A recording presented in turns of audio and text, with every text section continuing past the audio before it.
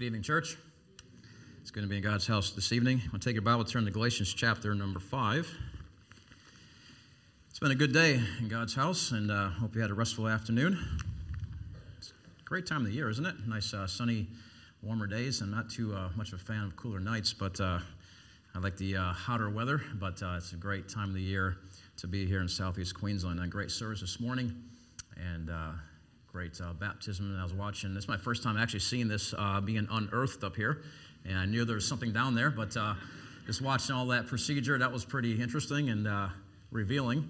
And I'm thankful that Andrew was down there. If I was down there, you probably wouldn't see me. So I didn't realize it was so deep in there. I said, good grief. I said, he's way down there. And actually had a baptism happen in Taroom back on Easter Sunday, and we had a fellow baptized out there at the church in Taroom down by the riverside, and just after a rain, and the river's pretty swollen and it was fast moving. We found a little peaceful area, but still we got into the water is up to here on me, and so the fellow was about my size, a little bit taller, and so I was kind of baptizing him like this. It was like, it was pretty interesting, but thankfully we didn't flow away at all, and but praise the Lord for the baptisms this morning and how the Lord worked in the service. So thanks to Brother Paul for the message and song tonight and for the message this morning, and to see the Lord working in that service here today. Here in Galatians chapter 5, thanks to Charles for reading this passage here, and I'll tell you what, it's a very extremely rich chapter here in Galatians, and I struggled to know where to go. This is a lot of information here, and it's the beauty about God's Word is the fact that it can be, I don't want to say shallow, but there's many, many layers of God's Word. If you've been a student of God's Word any length of time, you understand that, there's, of course, one interpretation, but many applications, and the applications run deep for us as Christians. And so there's a lot of stuff here, and my aim tonight is to be simple, to be straightforward, and to be direct, and hopefully it'll be a blessing to you.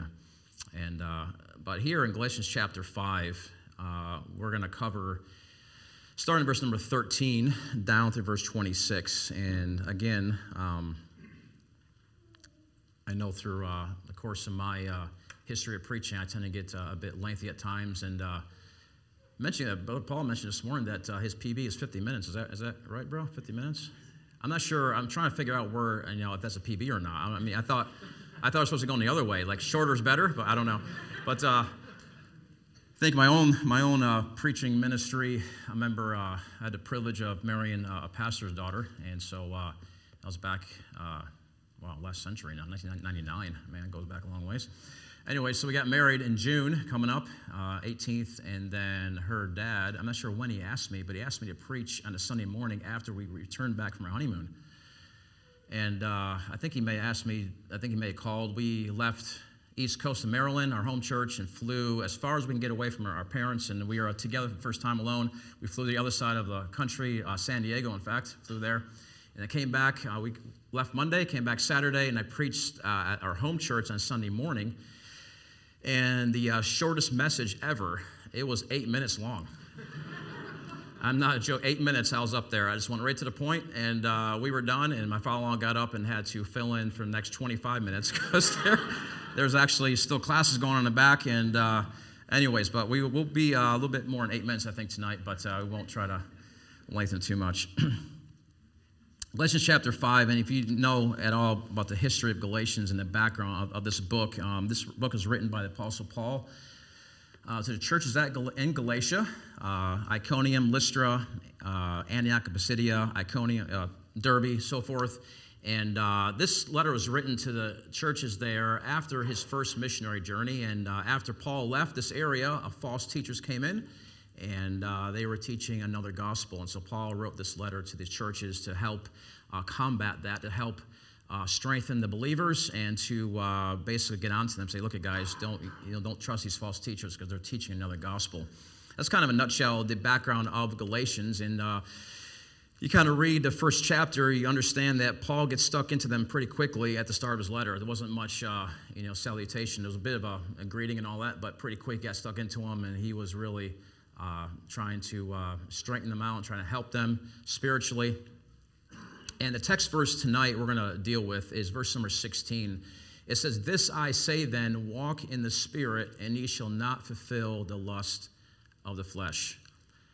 And I guess the whole idea is to walk in the Spirit. And it goes hand in hand with Brother Paul mentioned this morning as far as the way that we have in the Christian life as we accept Christ as our Savior, and we have a walk in the Christian life.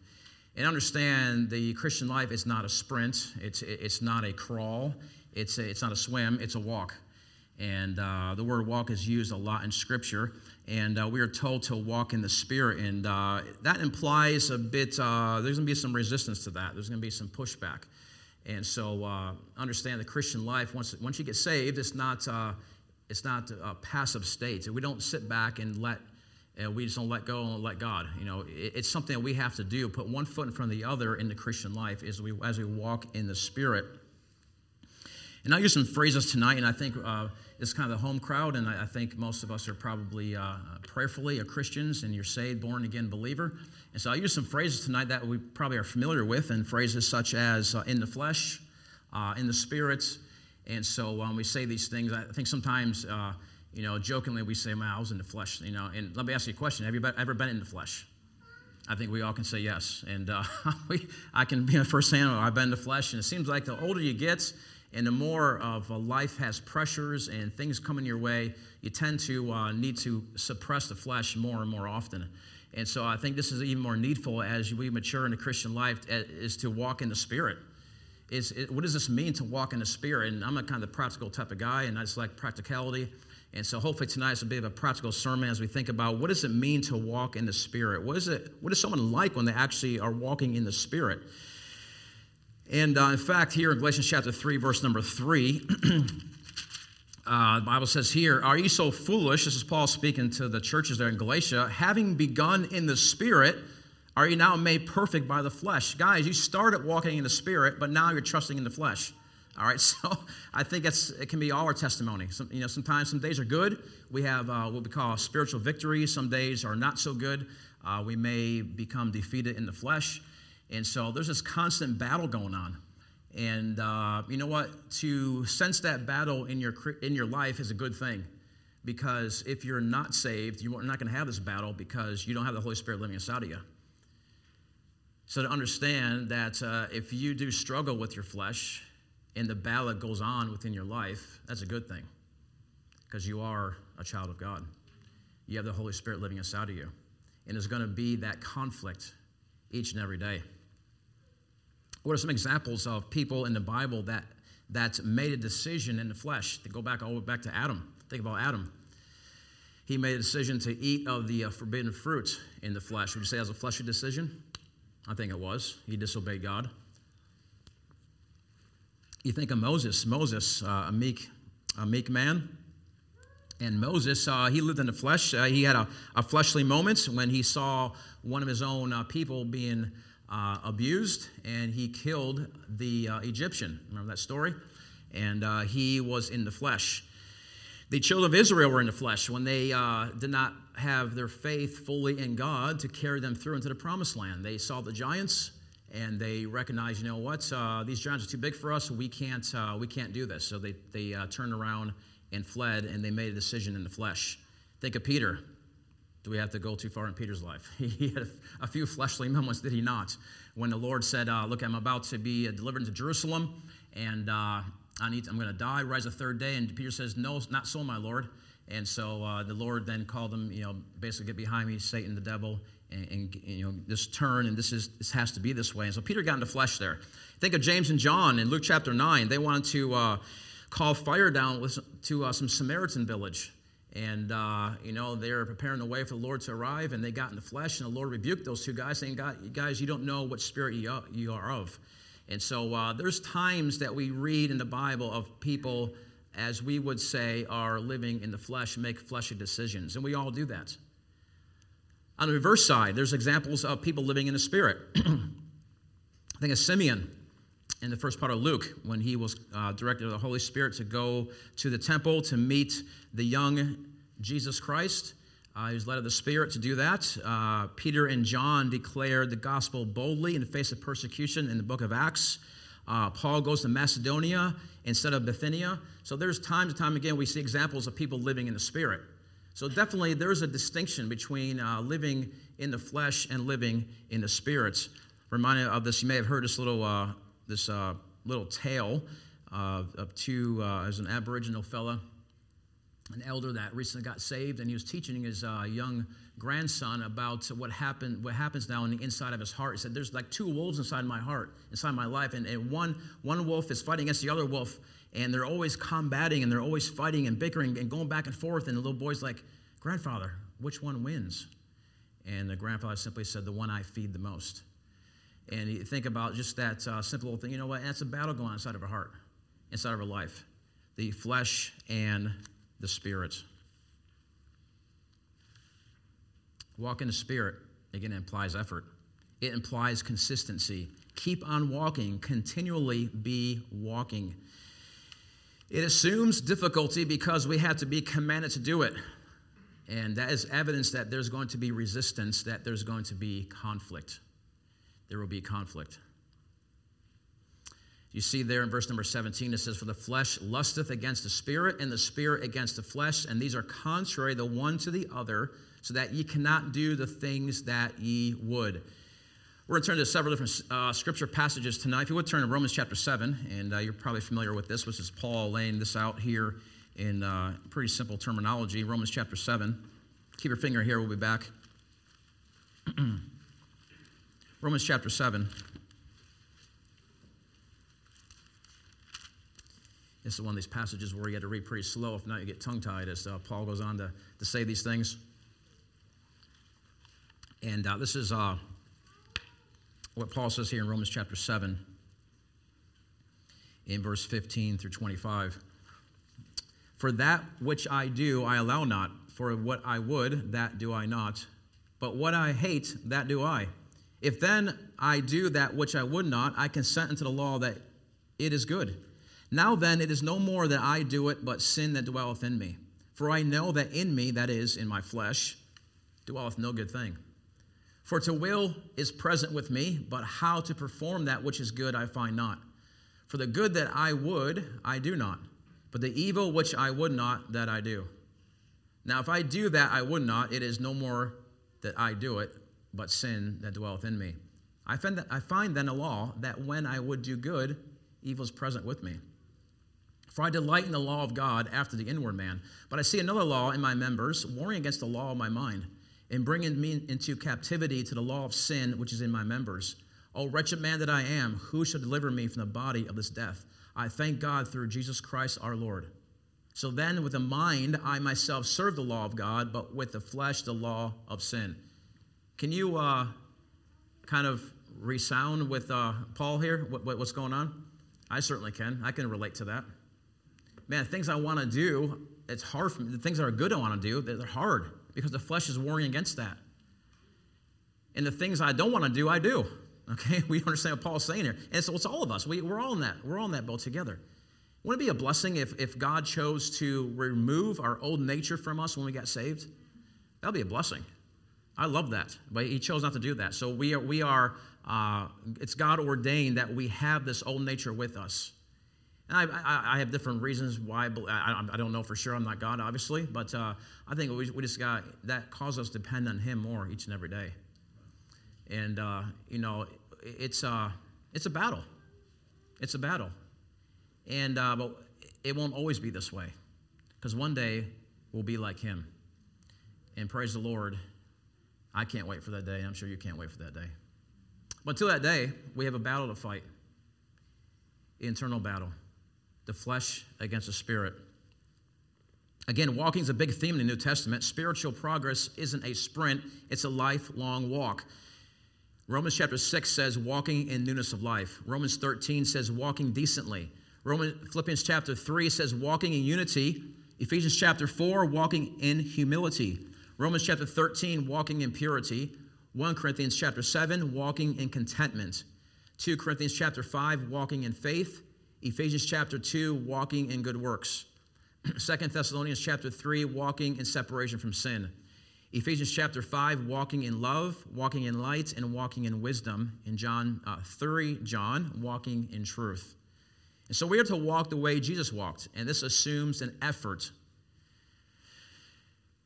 So how did Jesus walk? How did he walk? He is our example in all things. 1 John chapter 2, verse number 6, it says here, he that saith he abideth in him ought himself also to walk even as he walked. So how did Jesus Christ walk? He would turn to Isaiah chapter 61. And we'll go through a couple things here and work our way back to the New Testament. So we look at the example of our Savior Jesus Christ in this. Isaiah chapter 61.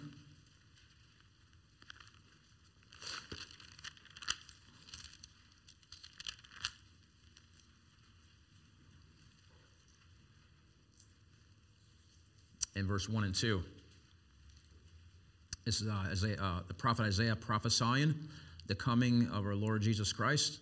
You think about the Old Testament as a whole, think about one word that describes the Old Testament, that is anticipation. And so we see here the prophet Isaiah prophesying the anticipating Savior to come in the years to come. Here in verse number 1 of chapter 61, the Spirit of the Lord God is upon me, because the Lord hath anointed me to preach good tidings unto the meek. He hath sent me to bind up the brokenhearted, to proclaim liberty to the captives, and the opening of the prison to them that are bound, to proclaim the acceptable year of the Lord, and the day of vengeance of our God, to comfort all that mourn. See the opening few words there? The Spirit of the Lord is upon me. All right, flick over to Luke chapter 4. Keep this thought in mind, because we're going to see this here again. In Luke chapter 4. So how did Jesus walk? We are to walk like him, so how did he walk? Luke chapter 4. Again, we'll just touch on a few examples here. Luke chapter 4, verse number 1. And Jesus, being full of the Holy Ghost, returned from Jordan and was led by the Spirit into the wilderness.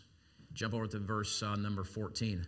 And Jesus returned in the power of the Spirit into Galilee, and there went out a fame of him through all the region round about.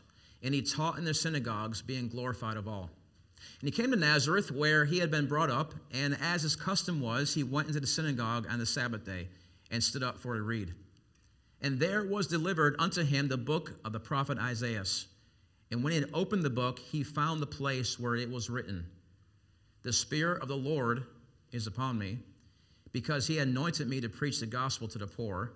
He has sent me to heal the brokenhearted, to preach deliverance to the captives, and recovering of the sight to the blind, to set at liberty to them that are bruised, to preach the acceptable year of the Lord.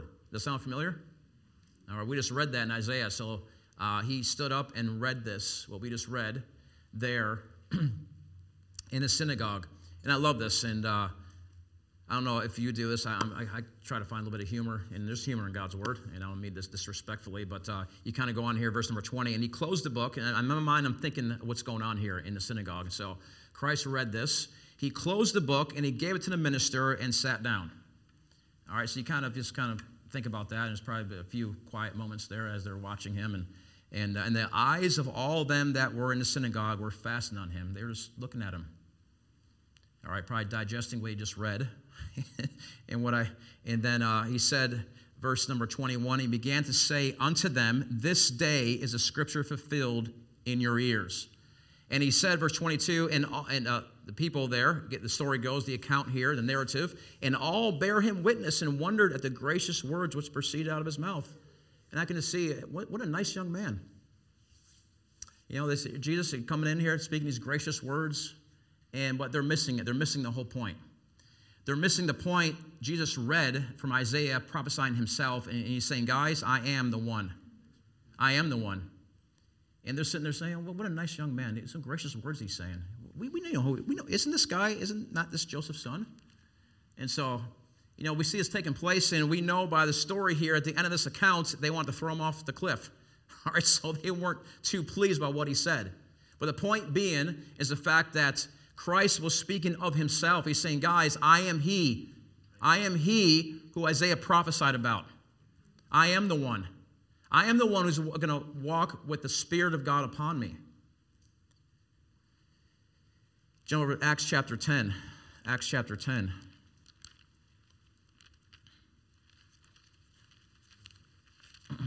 So Jesus himself walked with the power of the Holy Spirit.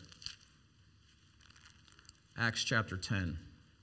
And we are to walk as he walks, so it's possible. We can do this. We can do it with God's help. Acts chapter 10, verse number 34.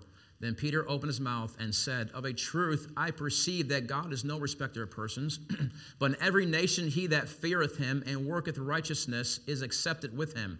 The word which God sent unto the children of Israel, preaching peace by Jesus Christ, he is Lord of all.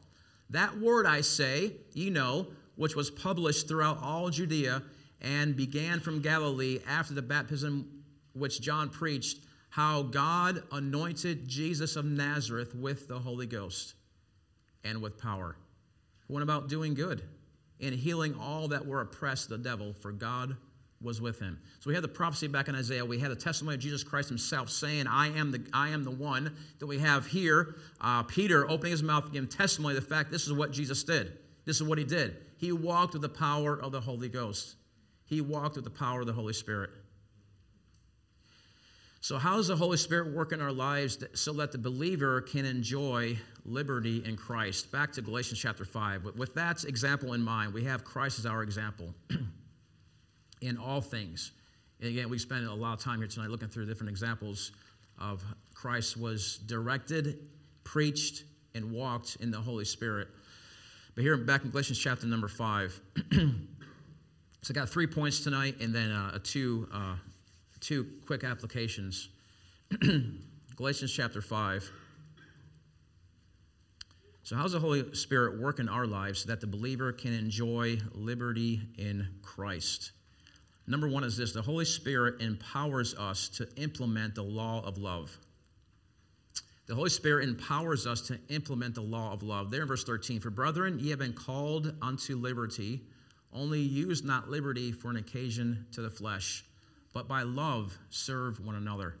For all the law is fulfilled in one word, even in this, thou shalt love thy neighbor as thyself."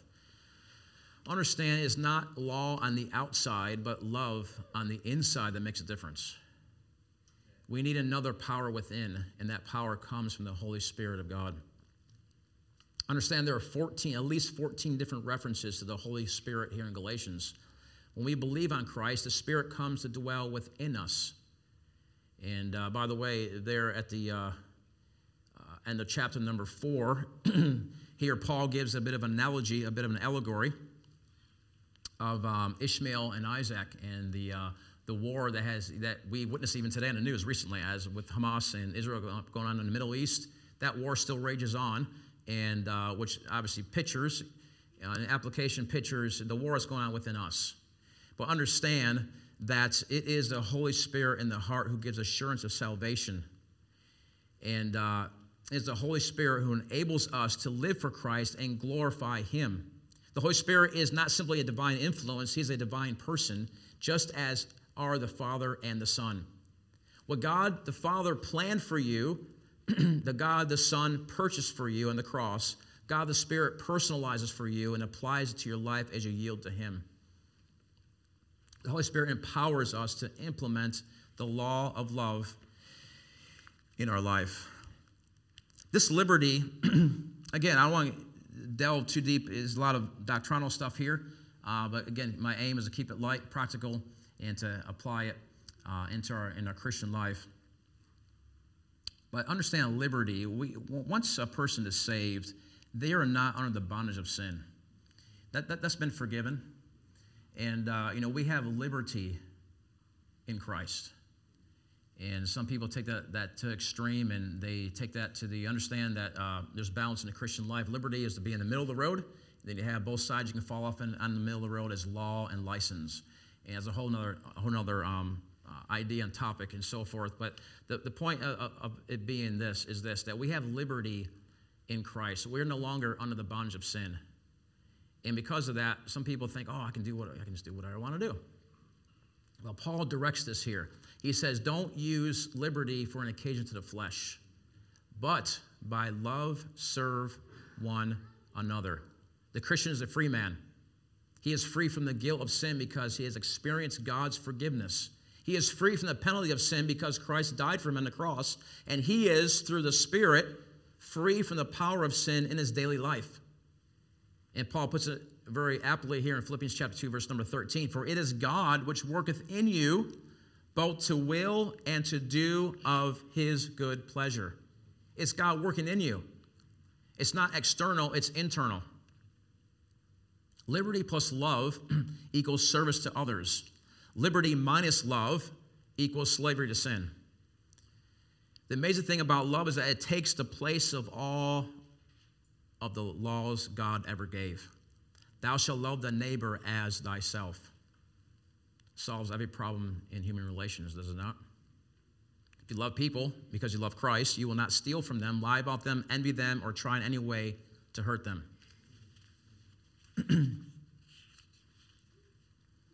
If you have small children, you would, and we have not more small children, they're teenagers, but when our kids were small, we would instruct them, of course, not to go near the road and not to play near the road. And as they grow older, they discovered that obedience brings rewards. They learn to obey not only to escape pain, but to gain pleasure. As they grow even older, you neither threaten nor bribe them in order to keep them safe. They have a built-in discipline of love that regulates their lives, and they would not deliberately hurt themselves, their parents, or other people. Love has replaced law. On a much higher level, the Holy Spirit within gives us the love that we need. Romans 5, verse 5, Paul says this, and hope maketh not ashamed, because the love of God is shed abroad in our hearts by the Holy Ghost, which is given unto us. It's his love. It's his working from the inside out. Apparently, here the Galatians believers are lacking a little bit of love here. It says here in verse number 15, but if ye bite and devour one another, take heed that ye be not consumed one of another. Guys, you're devouring, you're bickering, you're fighting. You're about to consume each other. Let's not do that. Let's not do that.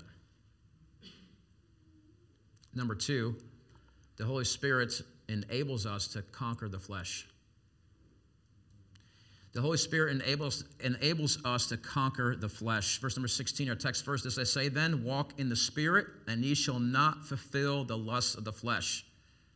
All right, we don't want the lust of the flesh in our life. We want to walk in the Spirit. Just as Isaac and Ishmael were unable to get along, so the Spirit and the flesh are at war with each other. All right, and of course, we don't mean the actual body, my flesh tonight. The human body is not sinful. Understand our bodies are neutral, but the Holy Spirit controls the body. If the Holy Spirit controls the body, then we walk in the Spirit. But if the flesh controls the body, then we walk in the lust, the desires of the flesh. Again, the spirit and the flesh have very different appetites, and this is what creates the conflict in our life. In fact, these opposite appetites are illustrated many times in the Bible in different ways. You think of the example of the sheep. The sheep is a clean animal and avoids garbage, while the pigs, they are an unclean animal and enjoy wallowing in filth. There in 2 Peter chapter 2. All right, sheep and pigs. And we have, I think of the story of Noah there back in the book of 8th chapter of Genesis when Noah released the raven, and that pictures the flesh. The raven feeds on carrion, on dead carcasses, and he was gone. The raven was released, left the dove. The second bird was released, and the last time it found a branch, a life, and which represents the spirit. So we have these different illustrations in the Bible and God's Word to help us understand the flesh and the spirit. So our old nature is like the pig and the ravens, always looking for something unclean on which to feed.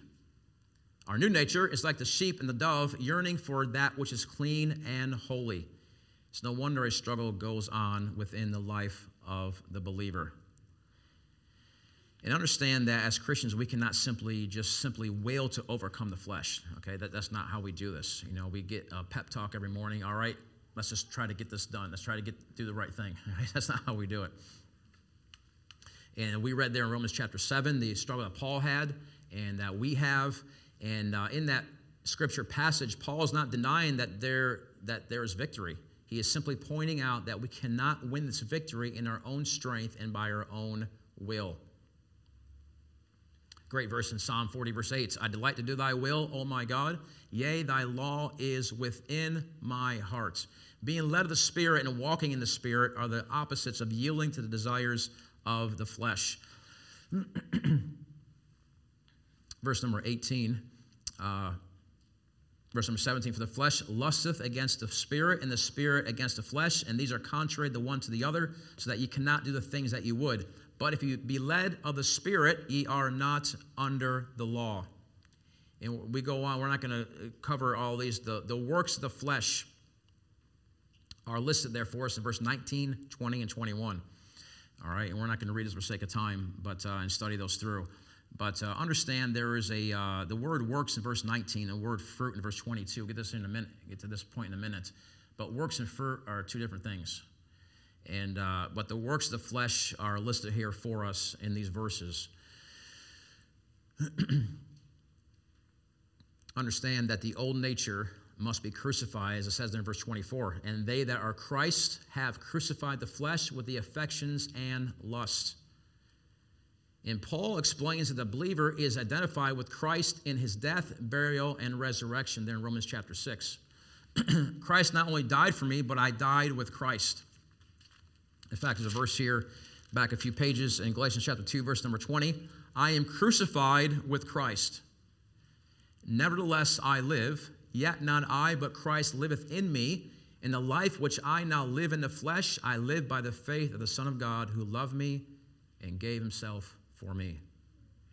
Think about the term crucifixion. That's something you can't do to yourself. It's impossible to crucify yourself. Physically, or in the spiritual application is this. It's something that you can't do. The Holy Spirit has got to do that. No matter how hard you try. The Holy Spirit has to help you and give you power to do that, to break. Christ died for me to remove the penalty of my sin, but I died with Christ to break sin's power.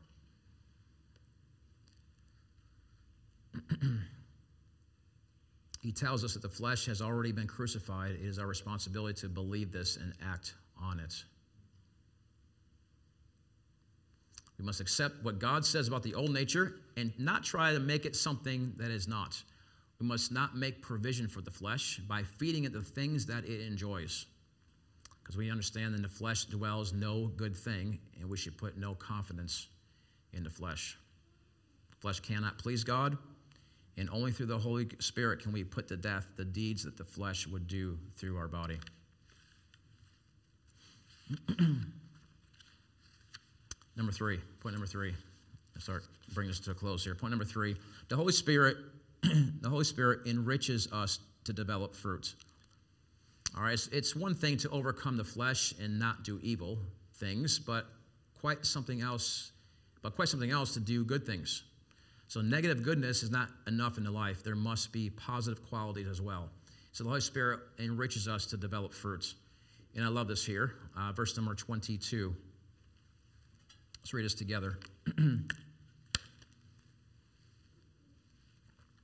22.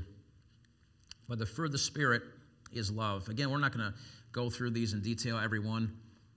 But the fruit of the Spirit is love. First one, from which all others flow out of, joy, peace, long-suffering, gentleness, goodness, faith, meekness, temperance. Against such there is no law. I love that last part, against such there is no law. Understand that even unbelievers do not make laws against such things as those which the fruit of the Spirit produces. In other words, walking in the Spirit produces the kind of character that would make the law useless. And that's the point. If we live by the Spirit, if we live these things, there's no need for a law. There's no need any law against that, because that's and obviously, we're still sinners, and we'll be like Christ one day, perfect. We're not that yet, and that's why there is laws. But like Jesus Christ, he didn't need a law because he was perfect. He lived by the Spirit. He produced these things in perfection.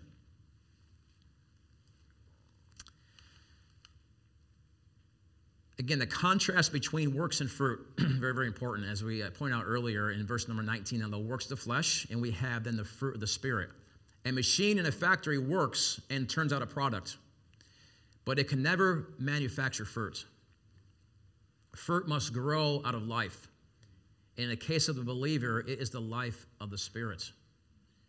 And Becky's been growing some things in the backyard and has some tomato plants, stuff going on, sunflowers, and different things happening in the backyard. And we tried it last year, and everything just died. And we got some advice, and we got some that blood and bone stuff, and just try to nurture these plants a bit. And we don't have much of a green thumb. She has better than I do.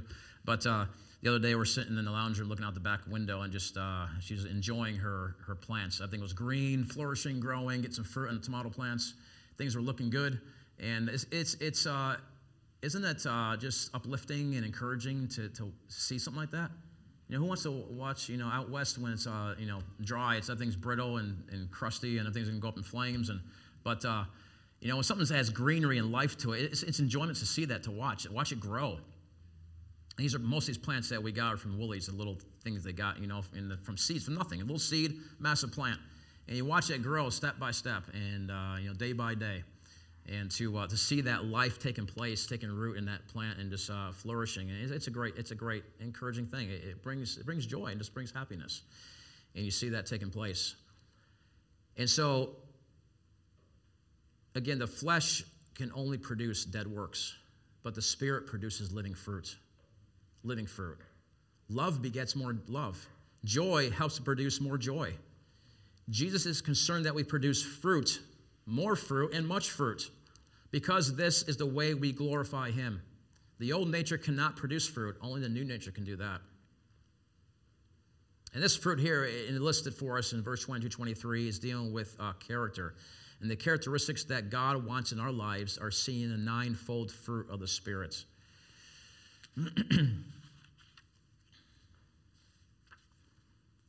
One difference is it's possible for the old nature to counterfeit some of the fruit of the Spirit, but the flesh can never produce the fruit of the Spirit. One difference is this: when the Spirit produces fruit, God gets the glory, and the Christian is not conscious of his spirituality.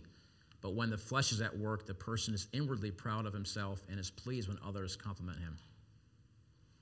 The work of the Spirit is to make us more like Christ for His glory and not for the praise of men. Understand another thing about this fruit here. This fruit is produced to be eaten, not to be admired and put on display. People around us are starving for love, for joy, for peace, and all the other graces of the Spirit. When they find them in our lives, they know that we have something that they lack. We do not bear fruit for our own consumption. We bear fruit that others might be fed and helped, and that Christ might be glorified. In short, the secret to this walking in the Spirit is the Holy Spirit Himself and His power. Here, verse 24. And they that are Christ have crucified the flesh with the affections and lust. If we live in the Spirit, let us also walk in the Spirit. Let us not be desirous of vain glory, provoking one another, envying one another. All right, two quick points here, and then we'll close for tonight. Here's a bit of something that we can do application-wise. And here's a 3-word phrase that I kind of boiled this down to. And how do we put one foot in front of the other in Christian life? As we understand our example of Christ in everything, He walked in the Spirit, understand the ministry of the Holy Spirit, how He works in our lives. How do we actually put this to use? How do we put one foot in front of the other? And a 3-word phrase is this: we think biblically. And in other words, we think in the truth of God's Word. And let me give you just 2 quick examples of this, and then we'll be done. As we face, in life, we face circumstances and we face people and relationships. And to walk in the Spirit through tough circumstances, we must have the single mind. And again, it's using this idea of thinking biblically in life. We're not talking about being hyper spiritual and just going around, quoting verses all the time. We're just thinking about, I'm talking about just in life, as you come across situations of life, circumstances and problems and pressures, what are we instructed to do in God's Word with this? What are we commanded to do? What are we commanded to abstain from? What is it that we've been told to do to handle this circumstance? I'll read a verse to you here quickly, and then I'll get to a few other verses. And I said this a couple times, bring it to a close. Here's the key right here in 1 Thessalonians chapter number 2, verse 13.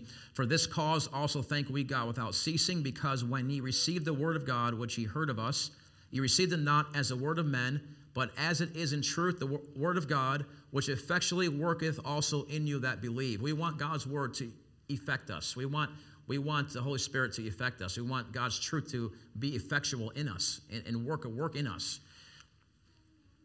All right, so we face tough circumstances. We must have the single mind. And Paul mentions this in Philippians chapter 1. We're not going to read it for the sake of time.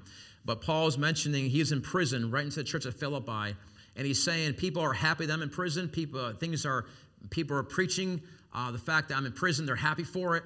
And there's circumstances going on. I'm here in chains, in bonds. But Paul had the Spirit, and he had the single mind.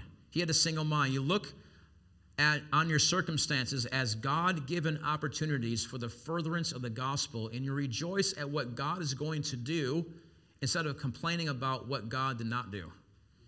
And that's how I say, Lord, this circumstance comes in my life situation. I know it's not the best. Think of John the Baptist in prison, Paul in prison, not the best situation, best circumstance. But Paul gave us instruction in Philippians to have the single mind. Let me read one verse to you. And again, we're not going to read all this, but Philippians chapter number 2. And here it is right here. But I would ye should understand, brethren, that the things which happened unto me have fallen out rather unto the furtherance of the gospel. Some indeed, verse 15, preach Christ even of envy and strife, and some also of goodwill.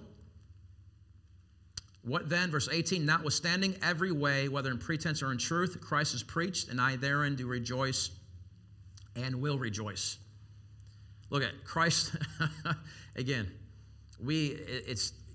God has laid out for us in God's word a simple path for us, a simple Christian life, and we tend to complicate it, do we not? We make things messy. And I make it messy, you make it messy, we're all guilty of this. But simply, okay, Lord, you gave me this circumstance, a situation, and I'm gonna praise you for what you're about to do.